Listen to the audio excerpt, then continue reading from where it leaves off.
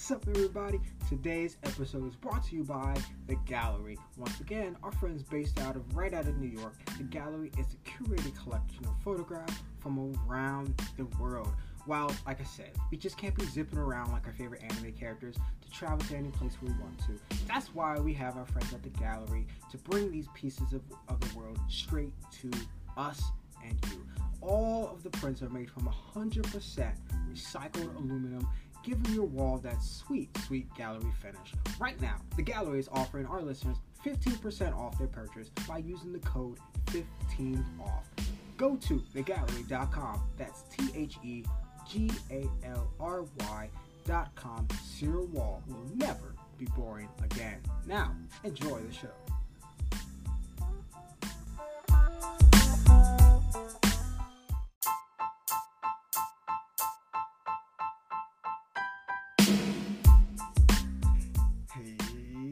Let's go. What's up, everybody? Welcome back to another illustrious edition of your favorite and the number one anime and manga show out on the internet.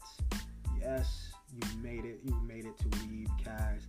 Welcome on another Friday afternoon. I hope you guys are doing excellent. I hope you got some water. I hope you got something to eat. But if you're not, maybe you're driving to work. Maybe you're working out. Maybe you're just chilling at the house, watch some anime, you read some manga, you're taking a break, and you're like, you know what, I'm going to listen to WeebCast. I'm going to pop that in on that. While I'm here, if I'm here on Spotify, I listen to music. I'm on Apple, I'm on Spotify, I'm on iHeartRadio, or, Apple Podcasts. Why not? Why not open up WeebCast? Let me see what my boy C-Dub is talking about. But yes, welcome. You made it to the end of the week. Congratulations. Give yourself a good pat on the back. You did it. And why not treat yourself? At the end of the week, end of the work week, with a nice, good chunk of some great anime and manga discussion with yours truly. I'm going to lead y'all to the promised land of logic and reasoning in this wacky world of anime and manga. And I'm going to do my best to do it. I've been doing it for over, we're going to be hitting 30, I got 30 episodes, but the numbered ones, we're going to be hitting them for 30 episodes pretty soon. This is episode 29 right here. We're about to hit the 30 mark next week. But have I been leading y'all correctly? The fearless leader, C-Dub, aka Maurice, aka Chris, aka the independent variable. Have I been a good leader? I like to think so, right? I think I've been a pretty good leader in this world of anime and manga, giving you guys the greatest content on the internet, and plan to give you much more. You know why? Because, ladies and gentlemen, I think this is the first time I'm announcing it. I've announced it on my live show, which you guys need to check out as well. Check out WeebCast Hangout on Podbean. I stream there for about an hour from Monday through Friday at 12 p.m. Eastern for about an hour and some change. You can hear me talk about all kinds of things, all about news. I take questions, callers, comments from Twitter and Instagram, and I kind of just chat really leisurely, not so a little less structured than the podcast episodes, the podcast show. So download the Podbean app, listen to your favorite podcast there. Listen to my WeebCast Hangout live shows Monday through Friday at 12 p.m. Eastern. But I think I revealed it there. But I have not revealed it officially on the show here on WeebCast, the podcast show, the number one anime and manga show on the internet. Because now you can officially support this show on Patreon. Yes, ladies and gentlemen, the WeebCast has launched Patreon. So the WeebCast fam, the ones listening out there, you guys can now support this show. If you love what you've been hearing over this last several months, you've been loving the hot takes, you've been loving the anime and manga reviews, you've been loving the weekly manga corner, you've been loving my opening monologues, you've been loving the guests that I've been bringing on the show, then why not support the podcast officially on Patreon? And you can find it on patreon.com/WeebCast show. And I got 3 tiers there for you. check it out. Check it out when you get the chance and support the show. Become an official WeebCast supporter. Become an official patron of the show. You get a lot of cool benefits. I'm going to be adding more benefits already to the tiers. I've already got a good bunch of benefits for the 3 tiers already. But I'm going to be adding more. Bonus shows. You get to select topics, early episodes, shout outs on the show, monthly AMAs. Join the private live shows on Podbean with me. I want you guys to feel connected to the show. I want to feel connected to you guys, and that's what and you can do that by supporting the show and make the show grow. And I want to grow with you guys. I want to help you guys. Hope you guys will help me grow, and so we can do better and cooler things on the show and have you guys feel connected. So do that. Patreon.com/WeebCast show to become an official supporter of the show. I would love you to the end of time. I'm no cap. I would love you to the end of time. I'm telling you guys. But definitely check that out. But also, check out the Instagram. We launched Instagram last week.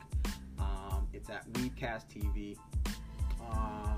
I post I post things if you missed the show. I like to ask questions and get people's ideas and thoughts, feelings on different series, on different topics on Instagram. So check me out there on WeebCast TV. And also Twitter. I love Twitter. And like I said last week, they suspended my main account, but at least I got the backup, which you can follow at Based Senpai on Twitter. It's just Based Senpai, BASED SENPAI, Based Senpai on Twitter. Make sure you guys follow me. I mean, why not follow the coolest guy on any Twitter? Why not get my hot takes, get a little sneak peek on what I do. But I should bring up my Patreon. I try to post daily. I give you little snippets. I give you nice little insider knowledge of different things I like to do that I've been doing on the show. I just posted yesterday.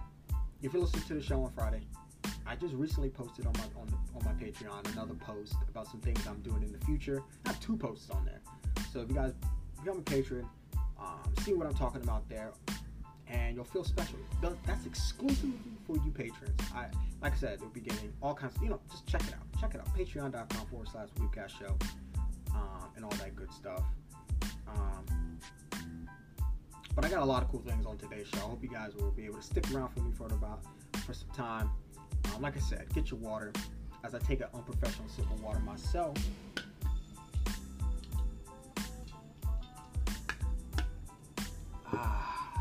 Refreshing. But we got some cool stuff on the show. I'm going to talk about a really cool anime and manga, Kaiji, in a few seconds.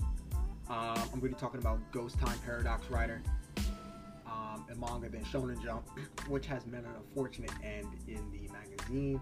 And then obviously at the latter half, your favorite edition, your favorite segment, my weekly manga corner. And on today's weekly manga corner, I'm going to be talking about 3 chapters that I picked out from this recent magazine, last week's Shonen Jump issue, and I'm going to tell you guys, what basically I like to tell on Weekly Manga Corner, to tell you guys what you should be reading in the Weekly Shonen Jump magazine, what's worth the time and what's not worth the time, and I'll get into that too a little bit later in the show. But I just want to jump right into it. Let's just jump right into it. Where is it William DeFranco on YouTube? and that's with Kaiji, because I think a lot of people, people who, and I look at the demographics who listen to the show, a lot of you guys are millennials, from 18 to 35. A big portion of this show's listener base are from 18 to 35, and I love it. I love you guys. There's some people a little younger than that, and then I got some viewers who are older than 35, which is absolutely amazing. And if you're older than 35 and you're listening to the show right now, I care about you too. And if you're under than 18 and you're listening to the show right now, I care about you. Okay? But Kaiji, so I don't want to cater to my 18-35 demographic, but Kaiji is an anime and manga series that scarily primarily resonates with the plight of Americans, of millennial Americans, in the year of 2020. And it'll make more sense in a bit. But let me start with this. Following, World War II, and then the end of the 1980s in Japan, they experienced on what is called the economic miracle. And the country built itself up from the rubble of the war and really became one of the world's most powerful economies. But that came up to a very abrupt ending in the 90s, in the early 90s, when the Japanese economy pretty much stagnated. And stagnated pretty hard. The country's real estate bubble kind of just burst. Wages fell. Traditional jobs with salaries and benefits were replaced by low-paying temporary jobs. And the economy was a nightmare. It was just a simple nightmare to step out of school into. The youth who graduated high school and college, during that time, were still, to this day, are still reeling from the effects. And for Americans, starting to sound a little familiar, right? People who were, my age kind of remember about the economic crash that my country and America's fell in 2008 with its housing bubble. But this manga and anime series, Kaiji, which I absolutely adore, follows a protagonist who graduated high school in 1993. And the series is drenched in just economic anxiety of the period, and which makes it just scarily relatable to every millennial in America, or a majority of millennials, I guess I should say. But for people who don't know Kaiji, I'm gonna get y'all hip on it. But it's a gambling manga and anime series by Nobuyuki Fukumoto that's been running since 1996. And the story follows Kaiji, a young man who's been reduced to just a listless, down on his luck, deadbeat, just by by the simple fact of his inability to find stable and steady work in the difficult 1990s Japan. But one day, Kaiji's visited by one of those loan sharks, the guys with the greasy, slick back hair, pinstripe suit, kind of talks with a wisecrack, always smirking, just a general asshole. Is that it? Or is that kind of too much of a caricature of loan sharks? I'm not sure what they do. But you guys know what I'm saying. And this loan shark informs him that he's on the hook for a large loan that he co-signed for a worker. And best case scenario, it'll take Kaiji 11 years. 11 years to pay off this loan. And to pay off his debt, Kaiji goes through a gauntlet of high-stakes gambling games with rewards up to millions and millions of dollars, and punishments ranging from slavery to just death, to his life ending. And I hope this, a little side note, I hope this anime and the manga gets a little bit notoriety, not because after this episode of WeebCast, because I ain't got that kind of pull. I mean, just because this is the number one anime show on the internet, but I ain't got that kind of pull to get an anime to resurge again. But you guys have the power. You guys have the power to do that. Talk about it, tweet about it, look at it. Maybe you might like it, you might not like it. But shows like Kakura on Netflix, which has 2 seasons, which is another gambling show that I highly recommend. And I thought the popularity of that show would get other shows like Kaiji and other manga and anime series of its ilk to get some get a little boost in popularity in searches and things like that. But not sure if it has. But the strongest arc, what I believe is in the anime is the underground labor camp arc in the beginning of season 2. And so this is months after a disastrous loss to the Tei group. Kaiji's in deeper debt than he's ever been. And this really doesn't look like there's any hope for him paying it back. And since he can't pay back in cash, Kaiji is abducted and put to work in this KIA group's underground forced labor camp.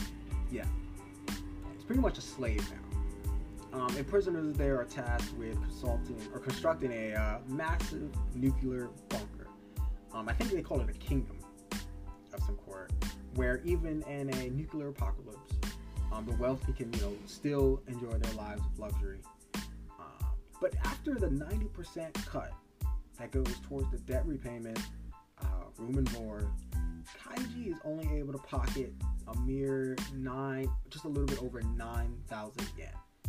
And to put that in for US dollars, that's almost $85. So that's an entire month of just breakbacking labor with blood, sweat, and tears. You know what I'm saying? So, and I remember there's one scene where you just see him. We have an angle of Kaiji. He's on his knees, head down, and he's just like, finally, a cold beer after an entire month of hard labor. But the night of his first payday, he's just balking at the sight of his other co-workers who are spending their money on just overpriced snacks. And Kaiji's goal is to save up every single penny for these 6 months in order to buy a one-day pass to the outside world. And one's out, he was hoping to win enough money in debt and one day of gambling to just wipe his debt clean.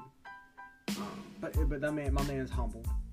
He's humbled, and he learns just how foolish a mistake he's made, and his mindset was, because the small indulgences of beer and potato chips, things like you and I like to indulge in, is what keeping these slaves at this labor camp going day to day, or month to month. And denying oneself of these small pleasures take just superhuman willpower. And even if he saved up those for 6 months to get one day pass, just the idea of just trying to win enough money to clear his debt in just one day is ridiculous and absurd, even for a guy like him. But Kaiji's initial attitude is the same one that leads to people like you and I to blame the economic conditions of millennials on spending too much money on Starbucks, McDonald's, that nice, slightly salty avocado spread on a nice, lightly toasted piece of bread. On paper, a couple decades of making your own coffee at home could eventually lead you just enough savings to put a down payment on a house. But the real issue isn't people allowing themselves small treats in their lives. It's the larger system that keeps people trapped in a prison of just debt and poverty. Just a vicious cycle. But the work camp becomes an even more insidious when a visit to the camp's infirmary reveals that paying off the debt through work may not even be a possibility at all.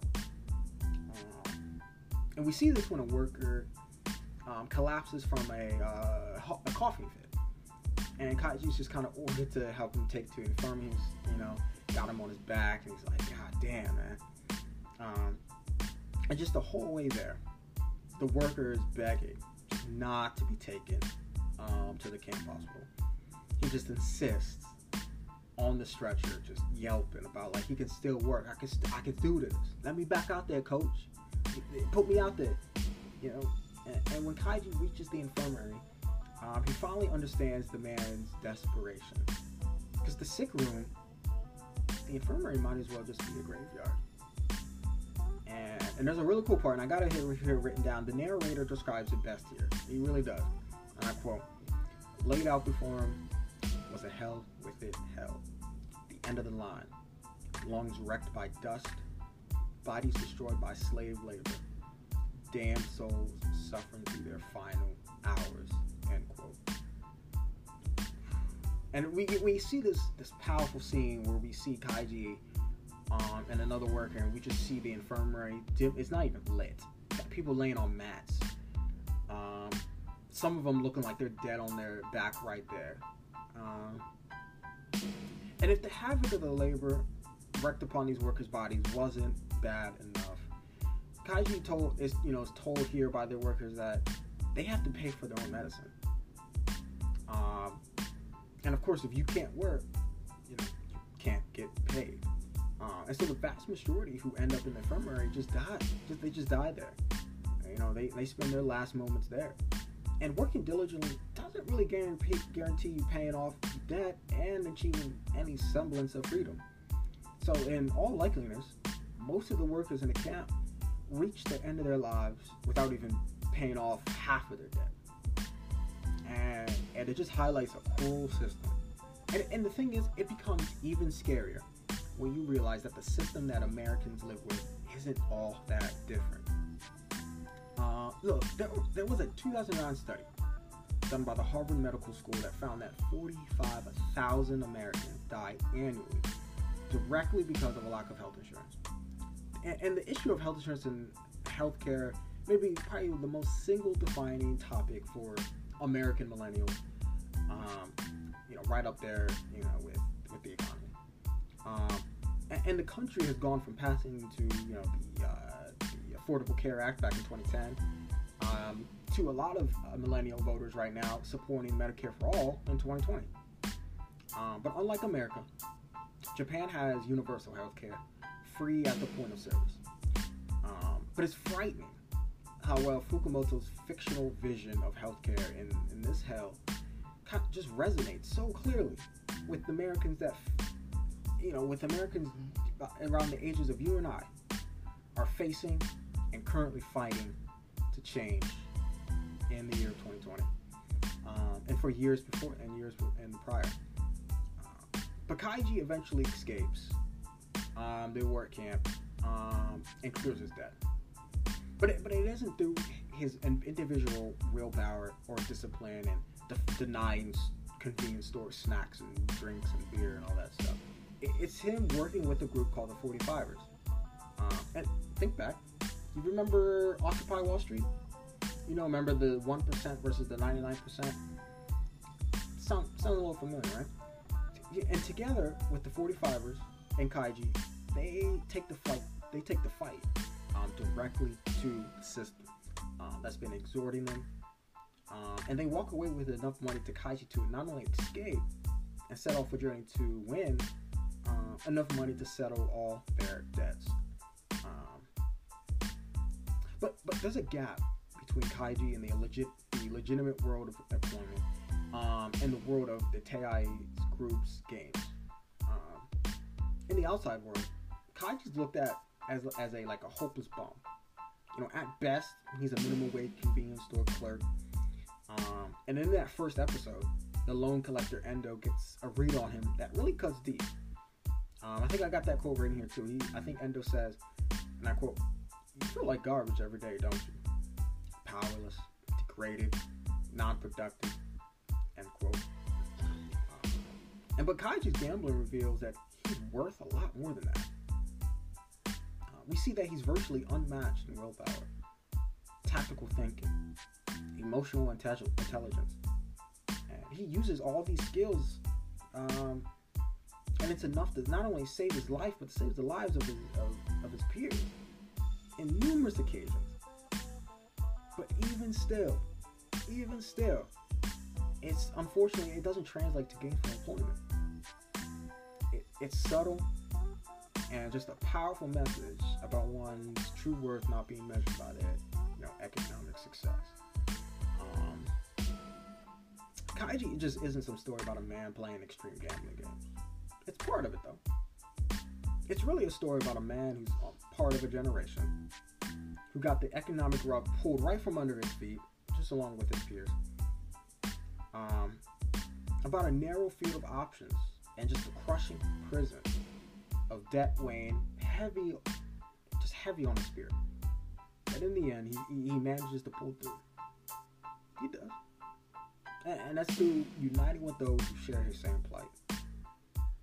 And Kaiji's story of this anime and manga is one that should resonate with American millennials like you and I, and just help us understand that their common plight, that our common plight as Americans and millennials, shares a lot of similarities with those people who were part of the lost generation of Japan. And Japan's lost generation is still to this day reeling from those effects in times in the 1990s, decades later, right now. And things really aren't looking so hot in America right now either. But that's another thing for another day. But Kaiji tells us if we learn to stick together, we'll hit our jackpot eventually. And, there's some light at the end of the tunnel. Just like the show says, as Kaiji is celebrating with his buds, things are starting to look good. The show says the future is in our hands.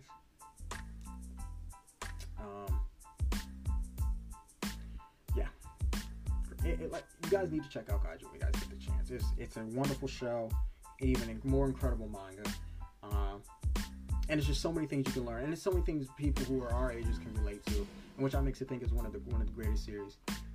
It just in not only just anime and manga, but just in fiction. But we'll move on from that. We'll be a little more lighthearted. Hated to start off the show on such a sour note. But on the other side,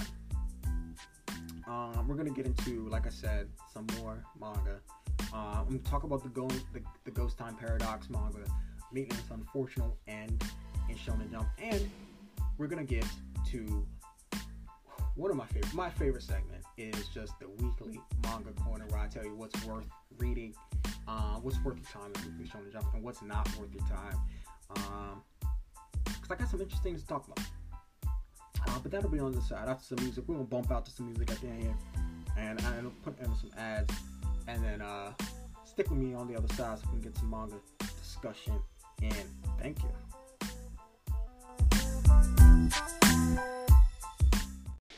Let me just be real with you guys. When you think of anime, you think of Crunchyroll. When you think of food delivered real fast, you think of Postmates. So when you think of podcasting, what do you think of? Or at least when I think about a podcast, I think about Anchor. Anchor is the perfect place if you want to start your podcast. You can talk about all kinds of things. You don't just have to talk about some weeb stuff that I talk about. See, in Anchor, there's a set of creation tools that allow you to record and edit your podcast right on your phone. It's crazy. And Anchor will actually distribute your podcast for you. It can be heard on Spotify, Apple Podcasts, and many more platforms. You can even make money from your podcast with no minimum listenership. It's everything you need to make a podcast in one place. All you have to do is just download the free Anchor app or go to anchor.fm to get started.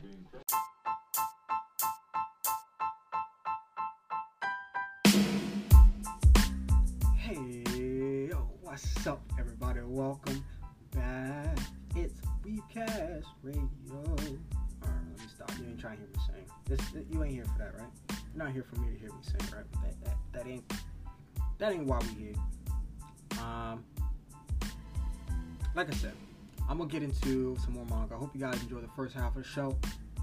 Talking about one of my favorite series of all time, Kaiji, the gambling anime and manga. But we're keeping it moving. We're keeping it pushing. And I'm gonna be talking about Time Paradox Ghost Rider, and its unfortunate and confusing ending that it saw in the latest issue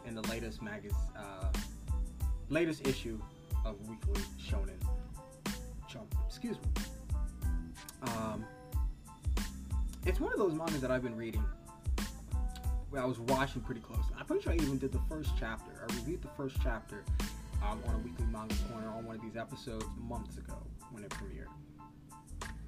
But Kenji Ichima's and Sunehiro Date's Time Paradox Ghost Rider came to an end in this week's issue of number 39 of Weekly Shonen Jump. Coming in only at 14 chapters in total. Time Paradox Ghost Rider's ending no doubt came to a surprise, not only to me, but just a lot of English readers. But those in Japan probably had a little inkling and probably had a closer idea about it than us readers in America. And this is because since day one, Time Paradox Ghost Rider has been a controversial series domestically for Weekly Shonen Jump. And I mean that for the Japanese readers. The idea of the protagonist Sasaki stealing another person's work and passing it off as their own, no matter the reason why, never really sat well with Japanese audiences as the Amazon review show. So like I said, I hopped on Amazon reviews in Japan, Japanese website, and went through some of the customer reviews, both of the star ratings and just the and the written reviews. I couldn't, like I said, I know some people who know a little bit more Japanese than I do, and you know, with all the free systems we have out and for translating it, I can only do so much. But at the time of this recording, the customer ratings for the Time Paradox Ghost Rider Volume 1 sat at about 41%. 41% 5-star, 34% 1-star, 10% 2-star, respectively. Although 5 stars are in the majority, but it's the difference between that and the lower scores show that the opinion is pretty much polarized, as if I can freaking speak. But looking at, like I said, I look at some of the text of these reviews themselves, and we kind of get a closer indication of as to how the audience reception played a hand in Time Paradox Ghost Rider's ending. This is one of the 1-star reviews from Bude-chan that I got this is from August 4th. And I picked this one out because I thought it was particularly brutal. Let me get it out for you.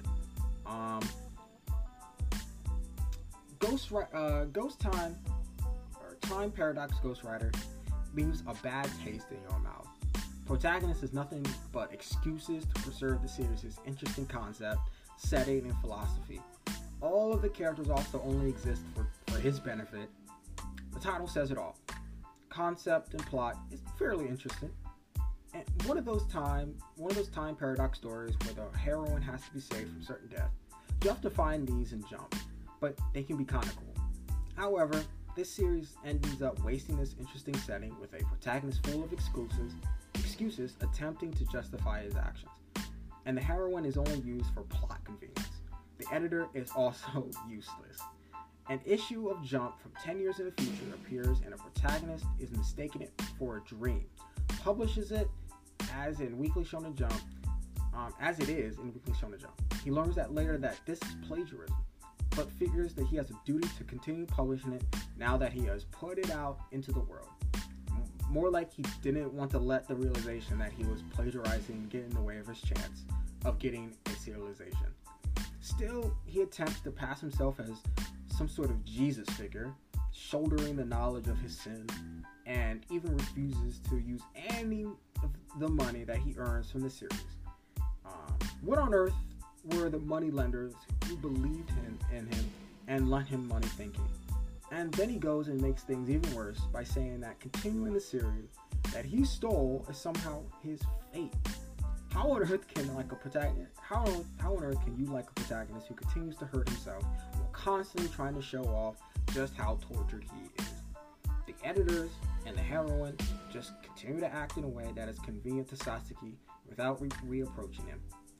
You have to wonder what the point. What's the point of the mangaka having editors is. It's a pity to think that if the author has managed to create a protagonist with one single redeemable quality, then this series might have been just alright. Fucking ouch. God damn, Bude-chan. Coming at this series neck, bro. Not with a knife. Fucking axe. God damn.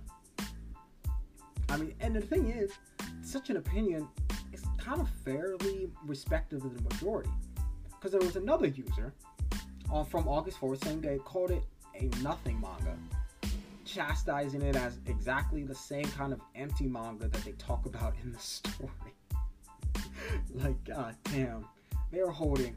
And there was other reviews that I was reading that had the same exact kind of feeling. Clearly, the idea of having Sasuke pass off a story from the future as his own has made readers very uncomfortable. But nevertheless, as the first review shows, this was not the only problem contributing to Time Paradox Ghost Rider's ending. Because readers were willing to give it the benefit of the doubt at the beginning due just to the interesting premise it had. Like I said, I think I said on the show when I talked about the first chapter, it was a mix of Steins Gate and Bakuman. And if you liked any of those series to any capacity, then you were probably going to like that first chapter of Time Paradox Ghost Rider. But how it developed, how this premise developed later on, was where things starting to come undone. That's why I was like, you know what? Some closer inspection is needed here. So I was like, let me dive a little bit deeper into this. Basically, on to the point where did this manga, where did it go wrong for Time Paradox Ghost Rider and its ending? See, the focus of many of the reviews is the characters, and it's primarily focused on the protagonist, Teppei Sasaki. And this is surprising that Sasuke appears quite relatable in the series. You know, in the series' opening chapter, in his mid-20s, down on his luck, struggling to achieve his dreams. It's an archetype that a lot of readers relate to. You know, not only for myself, but also for people who are listening to WeebCast right now. And, you know, Kaiju number 8, another series, has recently drawn extensive praise for using the same exact character type. But even so, it really all comes down to development. And no matter how relatable Teppei Sasaki is, or appears to be at the beginning, without sufficient development, it just kind of becomes fuck all, or just kind of meaningless. And the problem is that, as Buddha-chan expertly roasted and pointed out, after a while he quickly becomes a walking excuse for the plot. Instead of grappling with the consequences of his plagiarism, he rationalizes it and kind of places himself at the service of the time travel story. And that is precisely the exact opposite of how you craft living, breathing, and relatable characters, you know, which is the heart and soul of any good piece of fiction, of any story. And it reminds me of one of the pages where you have Sasuke looking dead on at you, and we have some thought blocks pieces in. I have one of these pictures pulled up on the Vizmeter's show map, and he says I think is an inner monologue. He's like, I have to draw with this cross of guilt weighing on my back. I have to bring it forth into the world until the story reaches its end. That is kind of weird. It's kind of, how do I say, it's tone deaf in a way. Is that a good way to put it? It's just tone deaf. It's and reading these reviews, it kind of makes sense why a lot of domestically this manga rubbed a lot of people the wrong way. And like I said, obligatory, unprofessional sip of water. Sorry, just had to. Very sorry. But beyond just Sasuke, there are just not a lot of characters worth talking about. Even Aino, who's supposed to be the series' secondary protagonist, turns out to be more than just a plot device more than anything else. She enjoys no agency outside of Sasuke and finds herself trapped in a fate that she just can't overcome. To a certain extent, we still care about her, you know, due to her cute and really good design. You know, and I give big props to Sunihiro Date's art, because most of his art in the series is damn good. But this is once more just surface level. Character development aside, you know, Time Paradox Ghost Rider's biggest draw was undoubtedly its intriguing presence, like I stated before. In this regard, we really have to give author Kenji Ichima some credit, because Time Paradox Ghost Rider is probably the most interesting idea for a story to come out in Weekly Shonen Jump in a good while. Yet, that idea means nothing if you can't really properly put it into practice. For some reason, Time Paradox Ghost Rider shifts very early on to become like a production drama along the lines of Bakuman or Shirobako. And this occurs around the end of chapter 4, I believe, when Aino becomes Sasuke's assistant, being faced with the shortcomings of his own artistic ability, and he's kind of forced to undergo a sort of training arc to match up to the quality of Aino's White Knight from the future. And the problem is that this isn't achieved in a very interesting way. Instead of explaining how Sasuke might improve his artwork, the series simply shows us several scenes of him shouting and supposedly going beyond his limits to match up to Aino. Sure, I mean, it looks cool, but it's hardly compelling writing once you kind of dig into it for more than a second. And perhaps because how poorly this development was received among Weekly Shonen Jump readership, Time Paradox Ghost Rider shifted gears very quickly 3 chapters later in chapter 7, when it just introduces more plot elements explaining that Sasuke had to beat Aino's White Knight from the future in order to save her from the fate of death. And at this point, it becomes increasingly hard to see where the author Ichimon's shortcomings began, and the threat of cancellation kind of creeps in here. Because if Ichima had already been told at this point that Time Paradox Ghost Rider was going to be ending, which would not be exactly unsurprising given just the poor reception on the readership, then it stands to reason that he would be forced to develop the plot a little earlier and at a faster rate, because that axe was, getting so close to his neck. And this development, most of the development in particular, just feels like a deus ex machina. But still, the faults of Ichimon's writing towards the beginning of the series, shifting gears so rapidly from one element to another, and subboarding character development into plot development, make it clear that even if he was given more time, things probably wouldn't have turned out any better.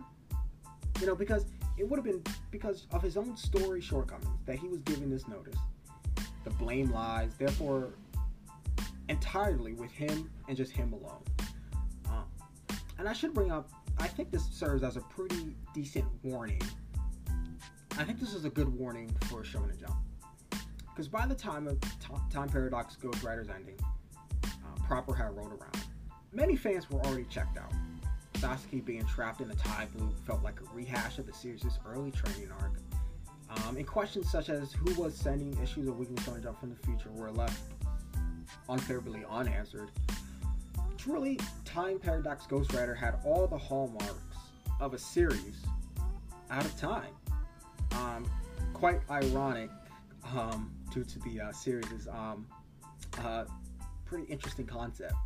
But even understanding the series' faults, however, but it would not be enough to understand why Time Paradox Ghost Rider met with such a sudden ending.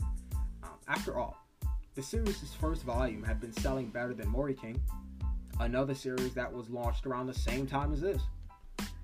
It is still ongoing. In this sense, we need to understand just the sheer amount of backlash that the series has faced both in the magazine and as a collective issue. Volume release, I think. But hopefully, this manga, this volume, this series, and hopefully this podcast and this show help to explain at least some of that here. But for our part and for Pete here, I just hope that the Time Paradox magnanimous ending doesn't do is convince Shueisha and Weekly Shonen Jump that time travel stories or series that deal with implications of plagiarism are a no-go. Because time travel can be extremely interesting, confusing, but interesting, and constituting some of my favorite stories in fiction. It has a lot of my favorite shows and manga and American and Japanese deal with time travel. I like it a lot. I like the thought of it. But I just hope that Shonen Jump doesn't shy away from these controversial topics, and that we progress as a society. Rather it is by discussing them, dissecting them, truly just digging deep into the matter, like what we always do here at WeebCast. That's the name of the game. That we truly come to understand ourselves, those around us, and just our wider culture. But for now, however, Time Paradox Ghost Rider ending stands as an interesting entry in the modern Weekly Shonen Jump canon. It kind of teaches us that shoddy storytelling and mixed messages, you can provoke a pretty strong reaction from your domestic audience. And really, it's the idea of plagiarism that really riles up the Japanese audience. Exploring why that might be is beyond the scope of what I can do in a short time matter on this podcast episode, but I hope others just kind of contribute to the conversation. So I hope, tell me what you think about it on my Twitter, or on my Instagram. But even though it's ended, Time Paradox Ghost Rider will not be forgotten anytime soon, because it stands as one of Weekly Shonen Jump's most controversial series in a long, long time, and could be worth checking out for that very simple reason. Just don't expect too much. But like I said, you can read if you want to read Time Paradox Ghost Rider for free on Viz Media's Shonen Jump app.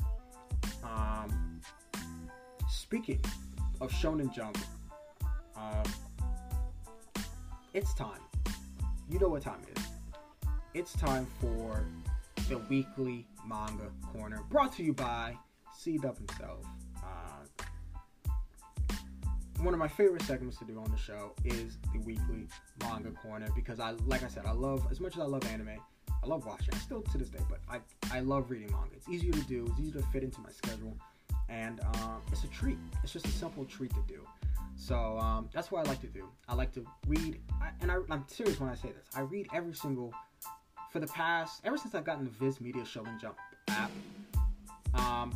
I read everything in every single issue of Weekly Shonen Jump for about a few months now. Probably around, I guess it's been around January of this year. So for a good bit now. And I was like, you know what? Why not help people? Explore the entire issue of Weekly Shonen Jump week in and week out, and let people know what's actually worth their time reading. And you know what? And so that's what I do. On the weekly manga corner, sit down with your boy C-Dub, aka Maury, aka Chris, aka the Independent Variable, and listen to what I think is worth your time reading in the latest Shonen Jump issue. And today, we got a chapter 1. Let's be excited for that. We got a chapter 1. I love doing chapter 1s, and that's part of the reason why I picked it on this week's weekly manga corner, because it's a chapter 1. And if people who read American comics, issue 1s usually do really well. Like let's say there's a new Spider-Man Spider-Man book. Usually issue 1 does really well, and people review it, they buy the hell out of it, because they want to know they want to know how this artist is gonna create a story off Jump and see where things are gonna go. And issue 1s are always exciting. It's always exciting. That's why we have an issue 1 on today's weekly manga report. As I take another unprofessional sip of water here.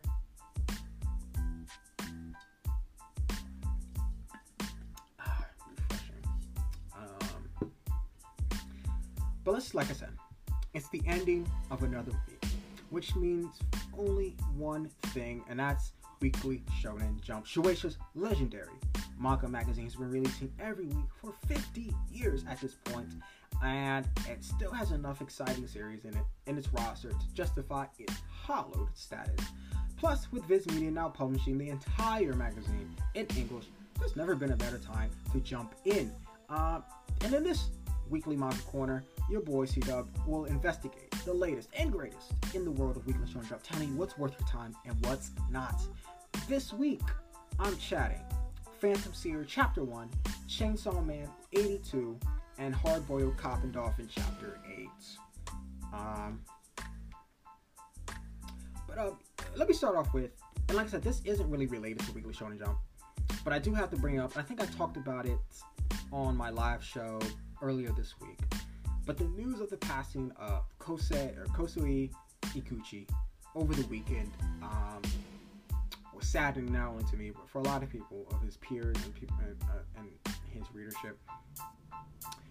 The young art, I think he died at 23, so just such an unfortunate and just young age. And the young artist only had started his Kimio Alive and Kodansha's weekly shonen magazine. It was on track for some great things. And to have them just snatched away from us at a young age of 23, just 3 years younger than myself, it feels like a just unimaginable huge loss. So while I'll be discussing a lot of Shueisha series from here on out, don't hesitate to check out Kimio Alive via Kodansha. And it's just the least of what I can do to keep his memory alive. But let's move on, because like I said, I have a chapter 1 series, Phantom Seer, and I think I talked about this on Twitter, because I was pretty excited about it because I love the look of it. When I saw the art, that first page, it looked interesting. Something about the main character, the white-haired main characters, kind of do something to me. I don't know. They just do something to me. But this latest round of new series continues this week with Phantom Seer Chapter 1. Following Burn the Witch's highly anticipated but decisively low-key debut last week, yet, unlike Burn the Witch, this series is sticking around for the foreseeable future, meaning that it definitely merits some closer inspection. If we're going to be getting this for, as we're going to get it longer than Burn the Witch, which is only, like I said, going to get 4 chapters. I think it's worth it. You might be seeing this, you might be hearing Phantom Seer more on the show in the future. But heading into this first chapter of Phantom Seer, 2 things gave me a fair bit of excitement. Firstly, the series is based off a one-shot from last year that won first place in the Golden Future Cup, also titled Phantom Seer, or Honomieru Shonen, the Barely Visible Boy in Japanese. It brought together Togo Goto on story and Kento Masuda on art. The last name, in turn, they sound a little bit familiar, because Matsuda also did the art for last year's Tokyo Shinobi Squad, which evoked some worrying themes while maintaining consistently really solid and cool art style. The second thing that got me excited was the prospect of that Matsuda might finally be able to find a story to match the quality of his art, unlike Tokyo Shinobi Squad. But god damn it, he picked the short straw again. Because for the most part, Phantom Seer Chapter 1 is pretty unremarkable. It follows the story of a Riku Aibetsu, a high school girl who has some sort of psychic power that allows her to detect an imminent danger. And she ends up coming into contact with Iori Kantanaki, the white-haired fellow, a mysterious boy who tells her that she's been haunted by a phantom. And fast forward a couple plot developments later, and the two are battling it out against spirits in a style that kind of reminds me of Shaman King, or a little bit. But immediately, however, Phantom Seer Chapter 1 is confronted with a problem. And there have already been quite a supernatural series in Weekly Shonen Jump as of late. So even if we discard concluded series such as Bone Collection or Mitama Security, and recently the debuted Ayakushi Triangle from Yabuki Kentaro touches on very much the same notes that Phantom Seer touches on. Riku even attracts spirits, just as Suzu attracts Ayakushi. But nevertheless, I was willing to give Phantom Seer a chance here. Being Chapter 1, I get excited. I want to jump right into it and see what we're dealing with. So I gave a lot of benefit of the doubt. But pretty quickly, however, some of the things rubbed me the wrong way already. Firstly, the character of Iori isn't really likable. I get I get that's supposed to be the point, but I wasn't able to find any charm points among the aloofness and egotism about him. Secondly, it's kind of hard to see where things might develop here on out. There's the mystery of Iori's older sister, but the whole thing kind of feels like a rehash of the original one-shot, so it's hardly an exciting shot. Almost kind of a la Chapter 1 of Burn the Witch. But to be honest, I was pretty clocked out for majority of Phantom Seer 1, I was already kind of hitting the snooze. That is until the character of Onyoki appears. And this is Iori's Phantom. And that he unleashes at the very end, coming straight out of the most nightmarish regions of Japan's mythology. You know, his dark, terrifying appearance just kind of provided a greatly needed wake-up call for what was otherwise a pretty boring story so far. Even so, this poses a lot of problems. You know, for starters, having the majority of your debut chapter being quite unengaging isn't exactly a very good look. And I can't help but think that this is just setting up the exactly same dynamic that plagued Tokyo Shinobi Squad. Just a mediocre story, punctuated by occasional glimpses of just artistic greatness. But after all, it is Kento Masuda that he's doing majority of the heavy lifting here, and not really Togo Goto. Shueisha must see something here, because you know, as they lauded the initial one-shot, but I'm just afraid I really don't see it. All I can see is a barely visible outline of something that's already crashed and burned before, and I'm not really sure if I want to go through that again. So, still, you know, things could get better from here on out. So just keep your eyes peeled, and I'm gonna be investigating it further for you guys, for the WeebCast fam. Don't you forget that. But next, I have one of my favorite series. And I think it's one of the greater series in Weekly Shonen Jump right now, and that's Chainsaw Man. Because we're going to be talking about Chainsaw Man Chapter 82. Because any of the pain that I felt from reading Phantom Seer Chapter 1 was, surprisingly, nothing compared to the pain that I felt reading Chainsaw Man Chapter 82. To be honest, the past couple of chapters of Tatsuki's Fujimoto series have been nothing but pure pain. Starting with Aki's death in 79, followed by Power's death in 81. At this point, reading Chainsaw Man is pure it's showing out my my pain pleasure side right now, because you either like being hurt or enjoy watching other people suffer. Because either way, you're probably not in the right head, but you might as well join the club. Because Chainsaw Man Chapter 82 opens up with a line that is surely aimed at much of the readers as it is the characters of the series. Denji is still reeling from the death of Power,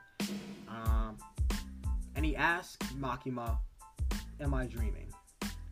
Desperately hoping that he's right. And then Makima responds with perhaps the most terrifying line, a cold-hearted laugh that is just delivered without dialogue and just without sound effects, just placing the emphasis on solely her writhing body and contorted facial expressions. To be honest, that picture spread, which may go down in as history as one of the most brutal in Weekly Shonen Jump history. Seriously, there's nothing more insulting and more terrifying than someone laughing in the face of abject pain and tragedy. To an extent, it feels like Fujimoto is laughing at us through her. Chainsaw Man Chapter 82 also has some strong competition on the antagonist front this week. My Hero Academia, in particular, is continuing to show us how terrifying Shigaraki can be now that he's gotten his hands on All for One. Nevertheless, Chainsaw Man Chapter 82 has one more thing going for it. And the series of revelations that follow this brutal scene, recasting the whole series and just in a different light. After having a good laugh, Makima goes on to admit that everything that has happened in Denji's life up until this point has been part of her master plan. In order to break his contract with Pochita, she decided to make his life as happy as possible before breaking the whole thing down and making it impossible for him to ever really live a normal life. And it seems to have worked, as well as Chainsaw Man Chapter 82 ends with Denji lying listlessly on Makima's couch. You just get a sense of dread from him, while Makima just kind of lives her life as if nothing's happened. As to why Makima would do this is not really quite clear yet, and there's something about the fact that Denji killed his father turns out what was behind that ominous door was the truth. That did not kill himself. But there's clearly something that we aren't being told. Something that's being held from us, you know? But why would Makima be interested in breaking Denji's contract with Pochita in the first place? I'd wager it'd have to do something with the fact that Pochita is actually the devil, you know, foreshadowed way back in chapter 53, but that's still kind of early and kind of remains to be seen. But to be honest, that ongoing mystery is the only real thing that's keeping this series going at this point in time.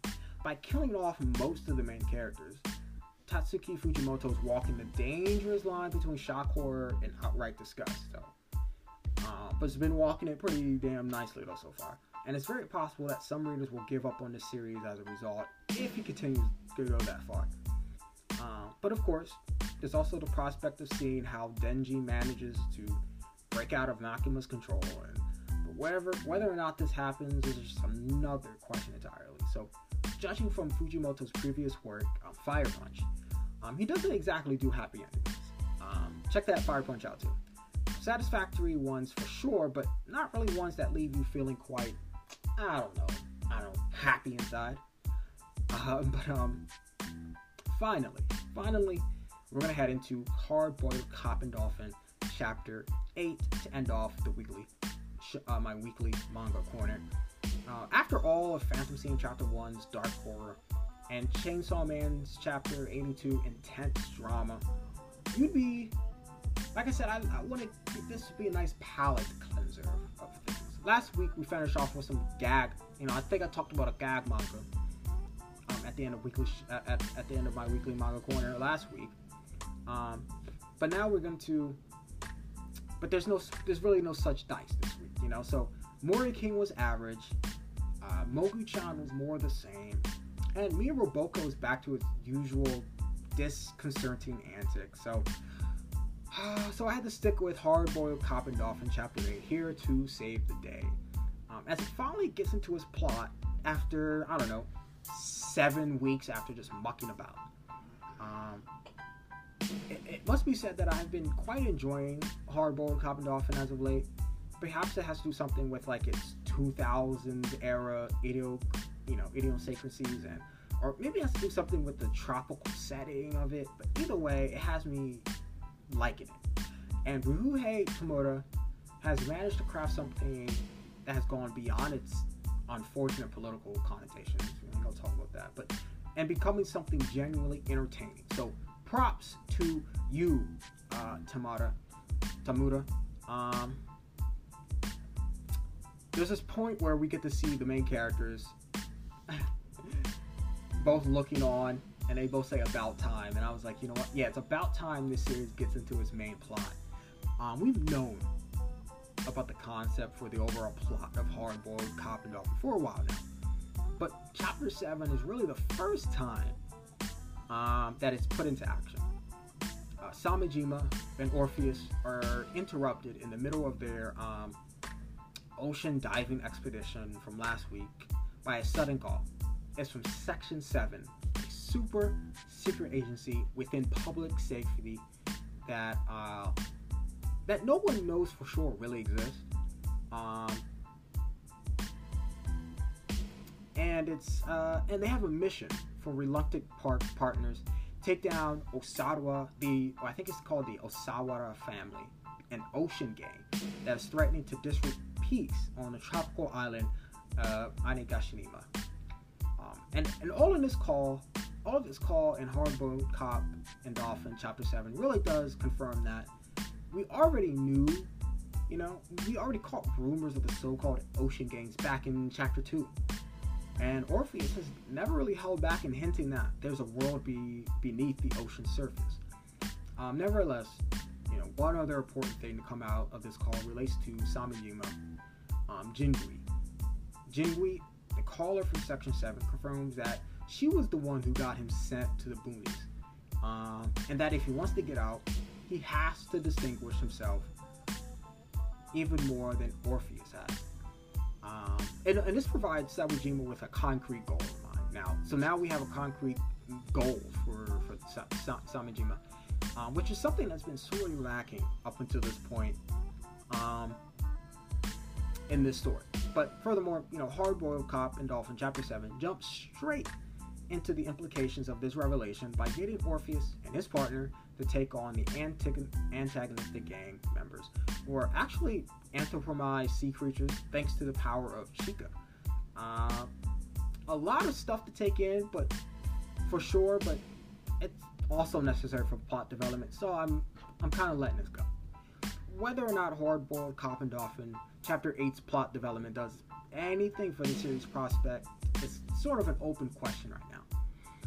While I haven't seen so much criticism beyond the slightly insensitive political nature of the first chapter, I haven't much praise either, but what I worried is that Ryuhei Tomoda's name might keep things ticking for a little bit longer, but before the series comes to a magnanimous end, in the same vein of, Samurai 8. But we'll just have to wait and see. But you can read Phantom Seer Chapter 1, Chainsaw Man Chapter 82, and Hard-Boiled Cop and Dolphin Chapter 8 for free in Viz Media's Shonen Jump. But thank you. Thank you. It felt so good. I hope you guys enjoyed this edition of CW's Weekly Manga Corner. And I hope you guys go back to those series and read them, because I think they were some of the better chapters of this week's issue number 39 of Weekly Shonen Jump.